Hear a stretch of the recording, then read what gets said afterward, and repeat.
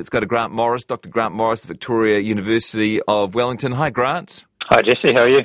Good. Something a bit close to home for you today. The biggest layoffs in New Zealand history. We've already talked to Mike Joy today at Victoria University, who found out he was losing his job, and people in various industries are worrying about this at the moment. Yes, and I thought it was interesting to kind of talk about scale, like when we hear about dozens of jobs or hundreds of jobs or thousands of jobs going, and we see these numbers, and it's hard to make sense of them in terms of, what's the scale of this, particularly, when we compare it to past times. So I thought, well, maybe if we put it in historical context, that might be helpful. Okay, so what is the background here? So I think, we often hear about a particular organisation or a particular industry laying off lots of staff, and we'll hear about a specific number of workers who might be losing their jobs. And, as I said, it could be in low numbers or high numbers. But I think there's a few things to keep in mind is that when we go back in history, of course, our workforce and our population is smaller.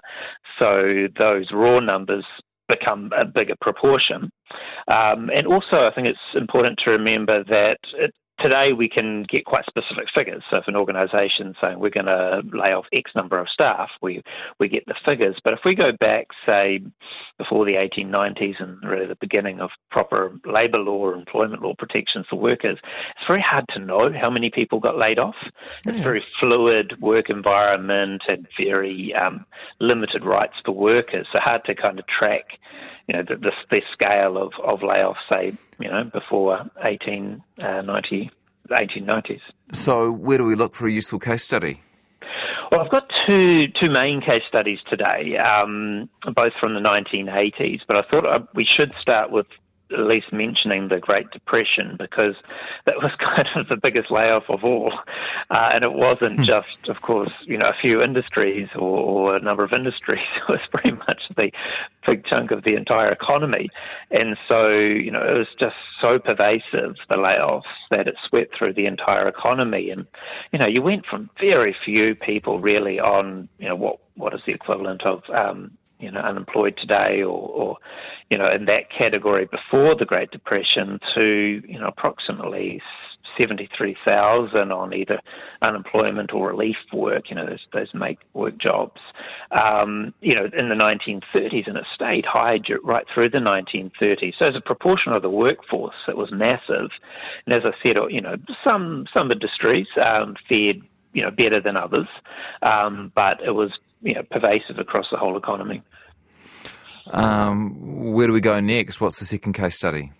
Yeah, so I wanted to pick up on two examples from the 1980s. And we remember, when the fourth Labour government came in, and there were all those challenges left by the protectionist economy that had been running for several decades. And the David Lange and Roger Douglas and Richard Prebble decided, right, we've got to do something.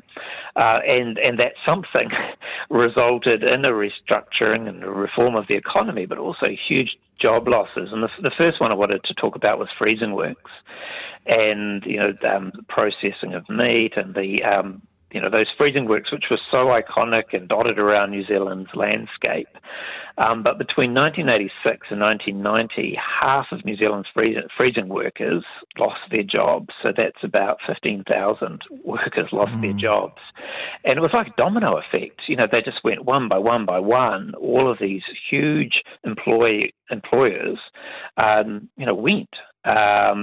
And so you think of the size of that today, but of course, many of them were in relatively small communities, or at least on the outskirts of the town. So if we take the Whakatū freezing works just east of Hastings, which is quite a well-known case study, they closed in 1986 and laid off every worker. That was 2,200 workers.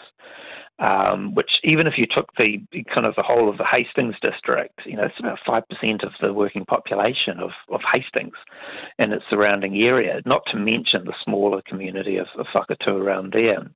And people talk about it being the second biggest disaster that area has faced after the 1931 earthquake.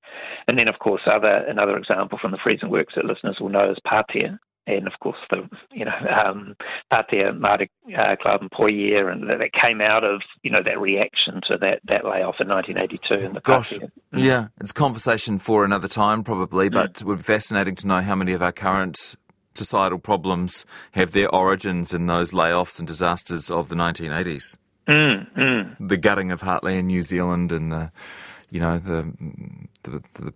apparent lack of support for the provinces and so forth. Okay, we'll leave it there on the 1980s freezing works. But then there was also a similar thing going on at New Zealand Railways. Yeah, there wasn't, of course, it was public and private sector, but the public sector got particularly hard hit. And I think that the biggest, most obvious example is railways, where the Minister of Railways, which was Richard Prebble at that time, came in and said, look, there's all of this waste. And I think many would have agreed that there was a lot of waste in the New Zealand Railways as at 1984, but the workforce, I had to check this a few times, the workforce went from 24,000 down to 5,000. In a matter of years. And it was, again, there were efficiencies to be gained, but the scale of it was just huge. And we've probably all heard those apocryphal stories of waste on the New Zealand railways and people, fixing lines which were no longer in operation or too many guards on the trains or whatever. But the scale of it, when you think about it, and individuals and their communities, it's huge, and it puts, I suppose, other examples in perspective. What do we learn when we look at these examples and look at our history of layoffs? I think there are particular times where the scale is large, and then there are other times where it's, I suppose, a calmer employment environment, and the examples, are challenging, but historically they're not as big as some of the others. But I think we all have our personal examples of where we've observed it, and just. Very quickly to finish, I grew up in Mātangi, which is just southeast of Hamilton, and when the dairy factory there closed in 1986, it transformed the entire village. Community went from, quite a mixed community, many parents working at the dairy factory, to very much an affluent lifestyle block area because of that closing and those job losses. You've been back recently? Not for a little while, actually. I went back about 7 or 8 years ago to Mātangi, but it's so different to what it was in the 1980s and previous to that. Yeah, I interviewed a dude who talked at some length about what he was up to. They're a developer, and I think he was using old railway cottages and turning it into quite a flash sort of situation there. Not the Mātangi you and I remember from our school not at days. All. Very different. Okay, thank you, Grant. Nice to talk to you. Great topic today. Okay, Dr. Grant Morris from Victoria University of Wellington.